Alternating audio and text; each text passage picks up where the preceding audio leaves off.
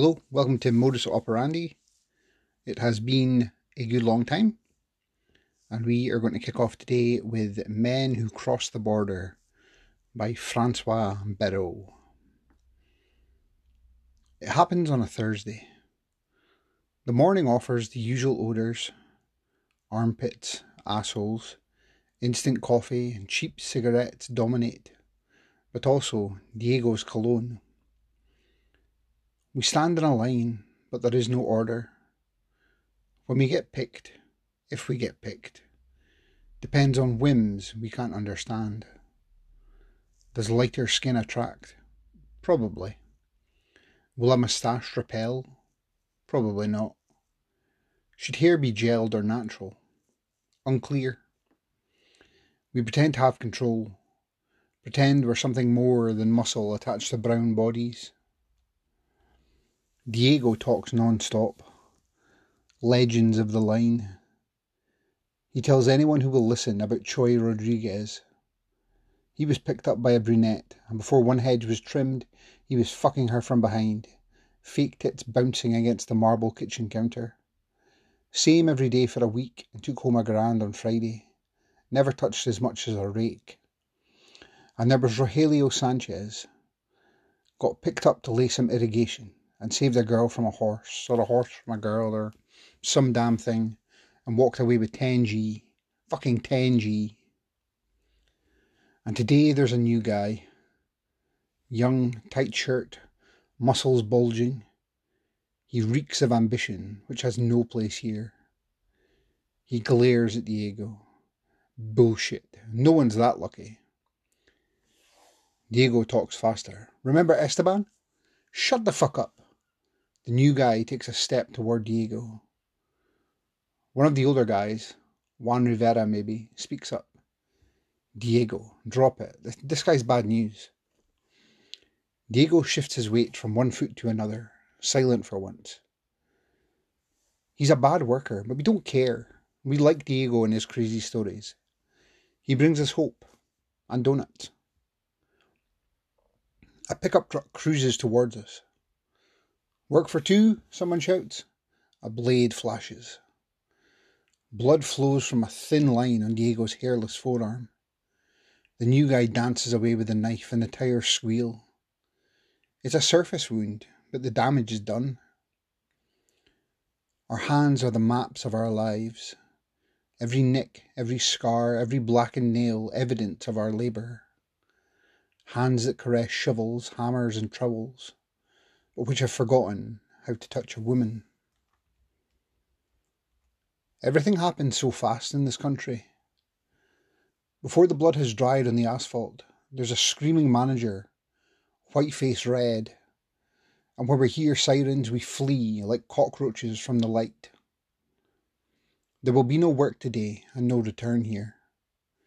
Too late to go anywhere but home. We will cross the border, shamed by our empty pockets and hollow dreams. Tonight we will sit together, no meat in our bellies, cigarettes in hand. We will discuss where to go tomorrow. Someone will say there is a new Home Depot we can try. He's heard the gringos are plentiful there, looking for us, cheap labour. But we worry about what we lost today. The constellation of possibility has gotten smaller. Dreams and legends cannot make this border life sustainable. We don't expect to see Diego again. We'll miss the donuts.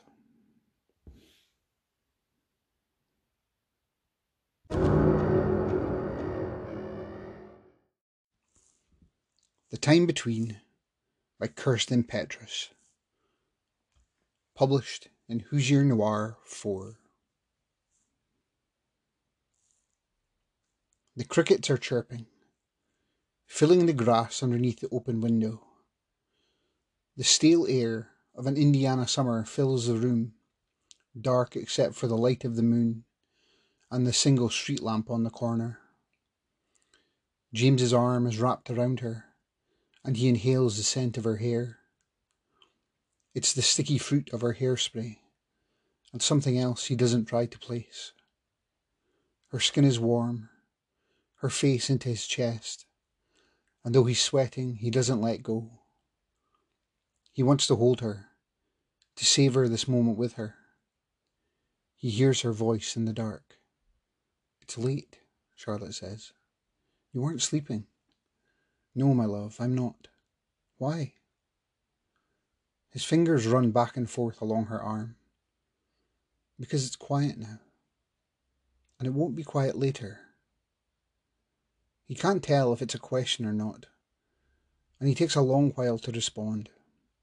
"I don't know." He gently moves the hair away from her face, looking into her eyes as she lies curled against him. The dirty blonde hair looks different in the night, the roots glowing in the moonlight, while the bottom looks like it was dipped in black dye. Her skin is so smooth, so pale, so perfect. If he sleeps, the moment disappears. "What are you thinking about?" "How beautiful you are." He can feel her lips against his skin. Did they twitch into a smile?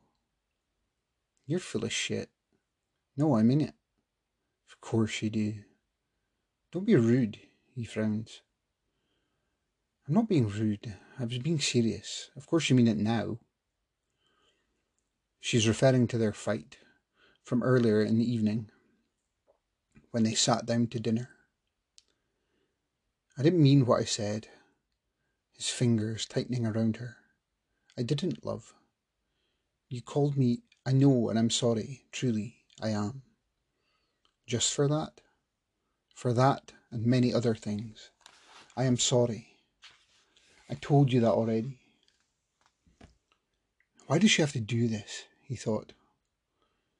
Why couldn't they just have a moment, a single moment, where they could be quiet? Where he could just enjoy her in his arms and not talk about anything, not answer her constant questions. She's still beside him, no voice calling to him. He gently traces the outline of her figure, down her arm, her ribs, her side, the curve of her hip, and back up to touch her face.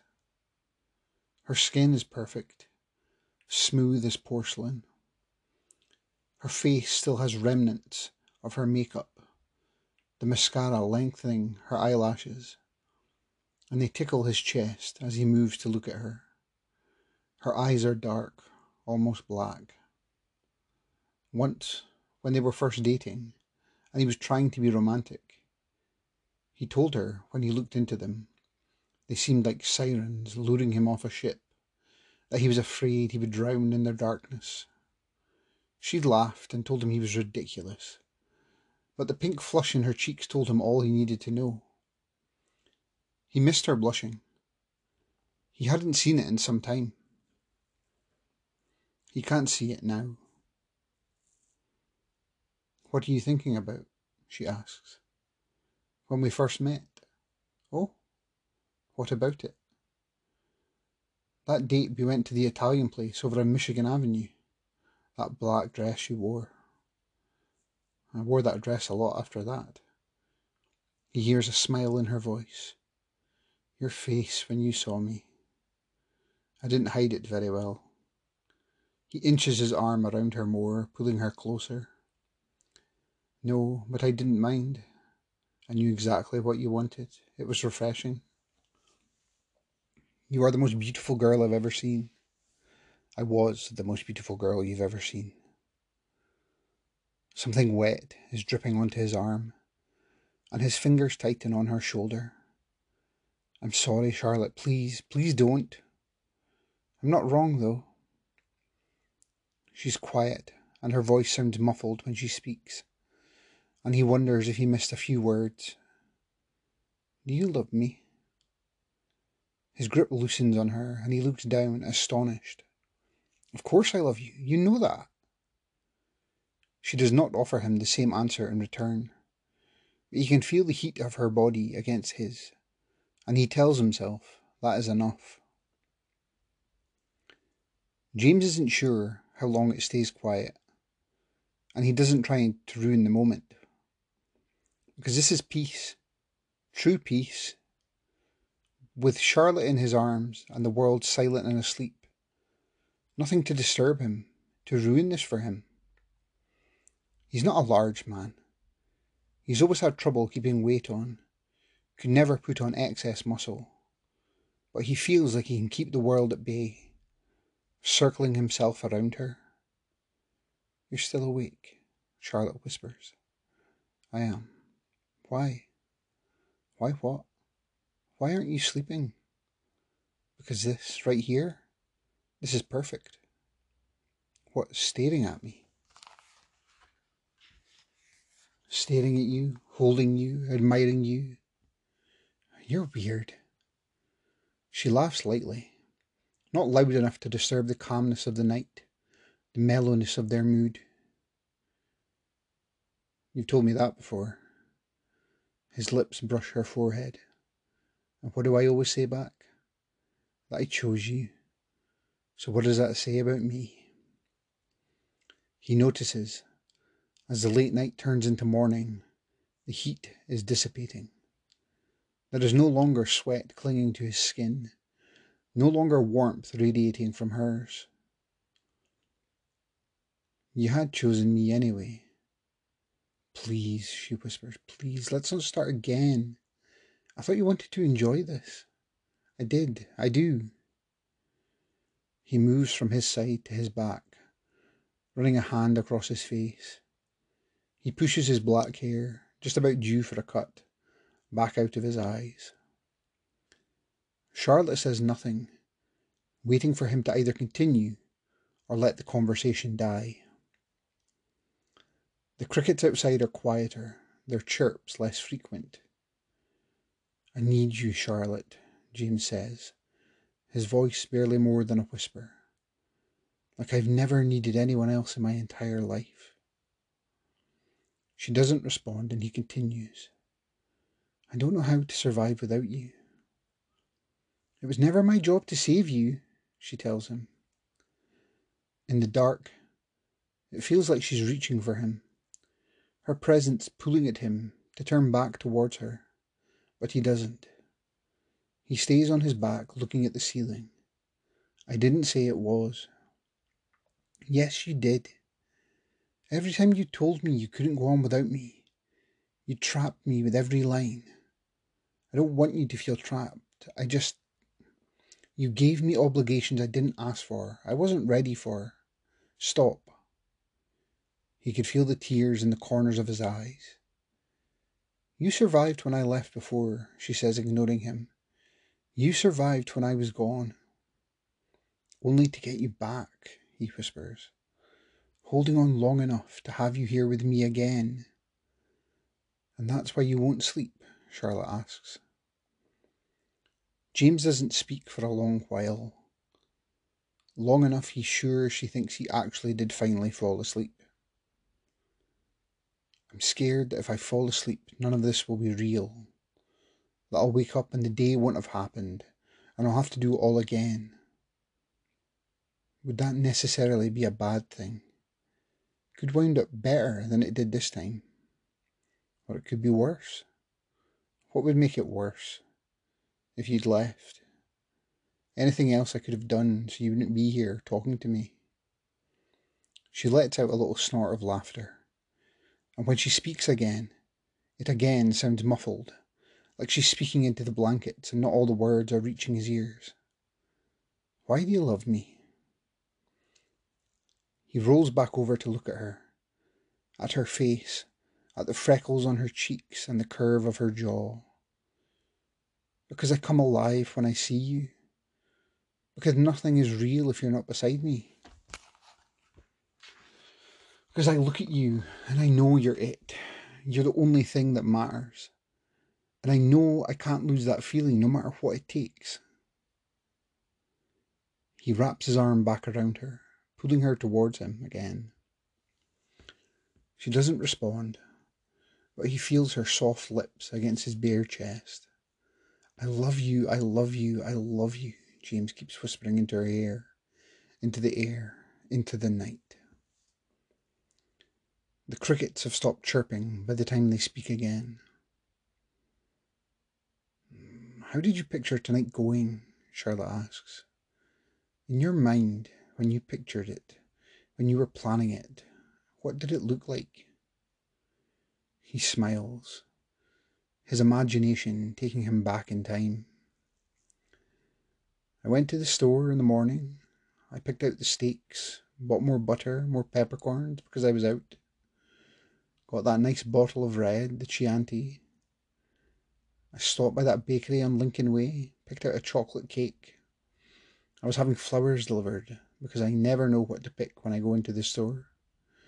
But I told them you liked lilies. I don't like lilies. There's no malice in her tone. I like daisies. Lilies are nicer, he frowns. She's ruining his retelling. Charlotte doesn't reply, and he continues. So I had them ready to go when you walked in the door. I wanted the place to smell like good food, to have the wine waiting for you. I wanted you to feel like you were coming home. You created your perfect evening, she says. So what happened instead? The steaks went off. I bought them too soon. Or they were out of the fridge for too long, I'm not sure. So you ordered instead. So I ordered instead. And you were in a bad mood when I arrived. Late. James's reply is sharp. You were late. I wasn't sure if I wanted to come inside. He's stung by this. Why not? Because I could hear the screaming and the cursing from the doorway. Before I even showed up, you were yelling and making the neighbours roll their eyes. So I circled the block a few times, wondering if you'd calm down.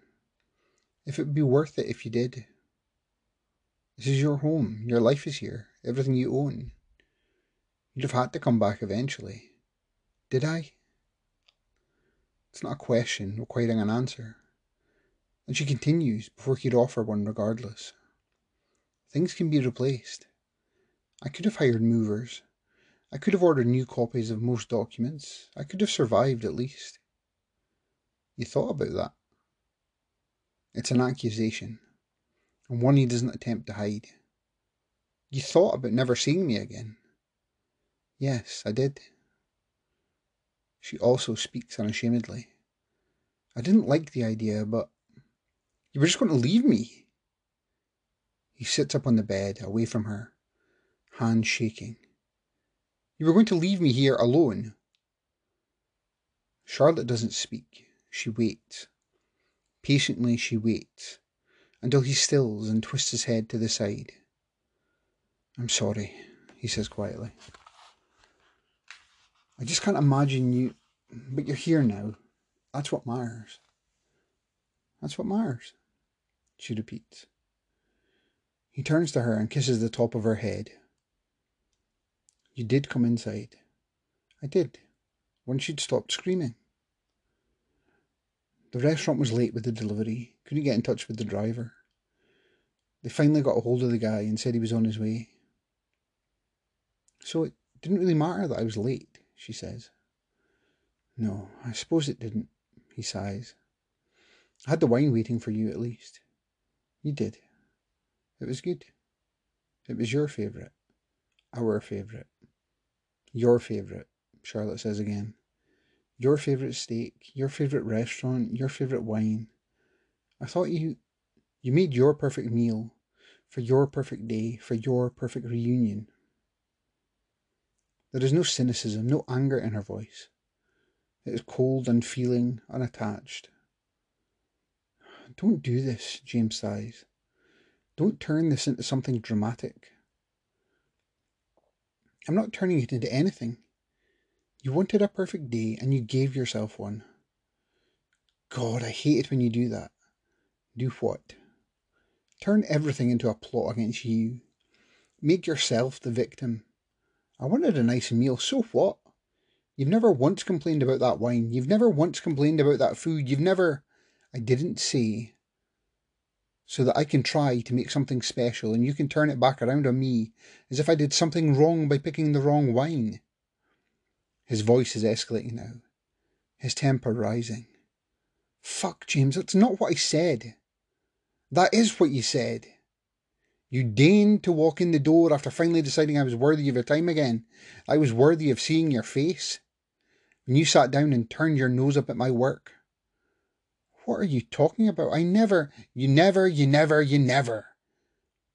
James spits each word thrown at her like a poison-tipped dart. He wasn't even sure where his anger was coming from, but it was boiling just beneath the surface of his skin. James, Charlotte tries, but he ignores her. Every time I try to do something nice, you throw it back at me. And then you tell me I hurt you, that I never do anything for you. You let me tell you about the perfect plan that you ruined. And you make me say it back to you just to humiliate me. No, I couldn't even get through dinner without you bitching at me, fucking yelling at me for everything I've ever done wrong. That's not what... So what was it then? He's yelling, shouting, up on his feet with a bright red face. Bitch, what was it? She's not crying. Charlotte doesn't cry when he does this, not anymore. She's resigned to his mood. She hasn't moved from the bed, hasn't cowered, or flinched or reacted to his outburst in any way. You came here, told me you wanted to see me, that you wanted to come home, and then... Then what? She asks. He lets out a growl of frustration, hands ripping at his hair. Across the street, a light flickers on. Some neighbour awakened by him. It wouldn't be the first time. You told me you wouldn't stay. He glubbers at her, hoping to provoke a reaction. I didn't want to stay, she repeats. His fists clench and unclench as he tries to control himself. Why the fuck does she keep echoing him? Can't she come up with a single thought on her own? And I didn't want you to go. No, you didn't. And now we're here, in our bed, exactly like you planned. He lets out a shaky breath. Not exactly like I planned, he manages. You ruined my plan. How? She asks. How was it my fault?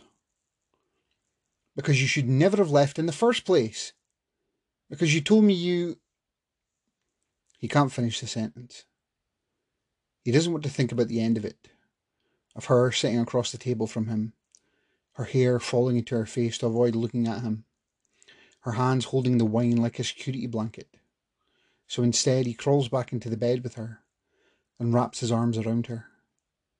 Her skin is colder and he pulls her closer, letting his warmth seep into her, running his hand back and forth across her shoulder. You told me you didn't want to come back home, he finally says. And it broke my heart, Charlotte, that you wouldn't give me a chance to make it right because I love you. And I know we can make this work if we try. We could. He ignores the question, his hands wrapping around her as tightly as he can, like if he squeezes hard enough, he can engulf her completely. It's impossible to get close enough to her, to get rid of all the space. The dawn light is beginning to seep into the room, the sky turning into pale coral and violet hues. Why? Charlotte begins to ask the question again, but this time no part of it is muffled. Why do you tell me you love me? James tries to look at her, but instead notices the light shining on his skin, notices the stains splattered across his hands. He pulls back slightly to look down at her, to ask her what she means. Why do you tell me you love me? She asks again. But Charlotte's lips aren't moving. No part of her is moving. Her eyes are wide and frozen in their expression of resignation, staring up at him, as the ugly slash across her throat has dried into a deep blackish red. I do love you, he croaks, looking down at her. This isn't love. Her voice in his head, her voice mocking him, toying with him, her voice haunting him, even as she lay where he had placed her, the liquid from the wound soaking through the sheets, his shirt and arms covered in her blood. You were leaving. He took a step back, away from her, but her eyes followed his every movement, even after all their former sparks had disappeared. Then you should have let me leave. I can't live without you. Yet here you stand.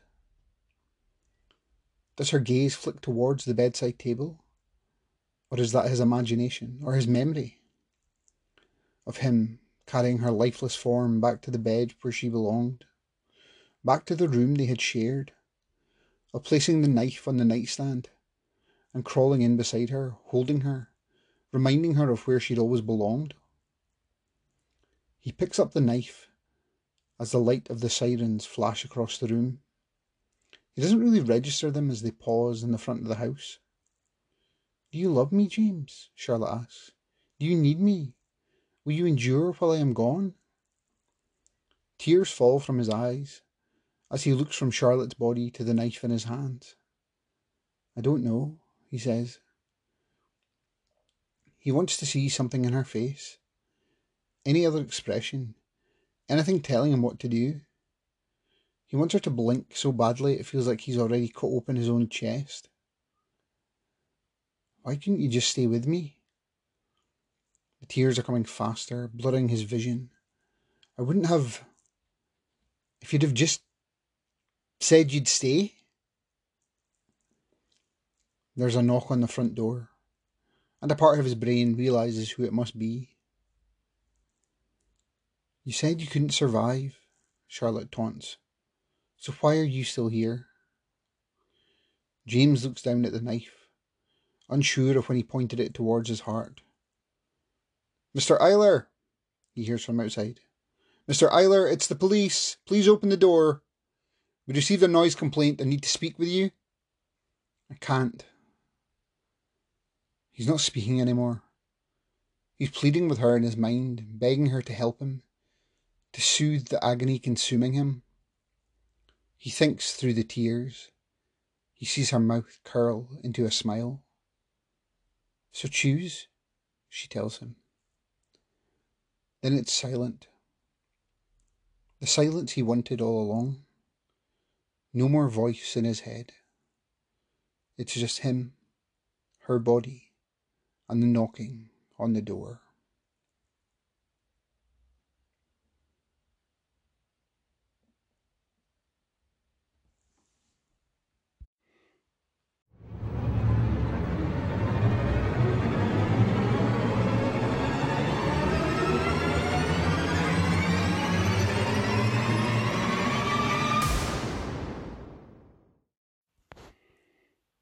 Before we go, just a bit of information on today's authors. Francois Barrault is a writer of stories, essays and an unpublished novel. He'd long thought about creative writing but got serious about 12 years ago and applied to the MFA programme at SDSU. For 5 years he was forced to try out his dream, which was wonderful. He's been fortunate enough to have had successes in publishing stories and essays, both in print and online. He has a novel and 2 short story collections he dreams of publishing and seeing in the window of his beloved neighbourhood bookstore, The Catapult. In real life, he's a husband, dad, San Diego Community College math professor, mentor in the Congolese refugee community, mountain biker and mediocre hockey player. And the author of our second piece, Kirsten Petrus, is caffeine in a human suit, held together by hairspray and a prayer. Her novel, The Next Witness, is set to be released on the 3rd of May 2022 by Cinnabar Moth Publishing. She claims home as a combination of New York and Edinburgh. When not writing, she trains contortion and aerial hoop, for which you will need to seek out her Instagram. She is also the co-host of Dark Waters, a literary podcast exploring all that is dark, dreary and wonderfully twisted. And as a special secret hidden bonus track for anyone listening, if you have any crime stories that you would like me to have a look at and possibly read on the podcast, just drop me a message on Twitter. I am at Tummidge. That's TUMMIDGE. So give me a shout if you have anything. I'm reading way more novels just now, so I've not been picking up on as many news stories. And that will do for a wee surprise return. Thanks a lot for listening, and I hope to see you again soon.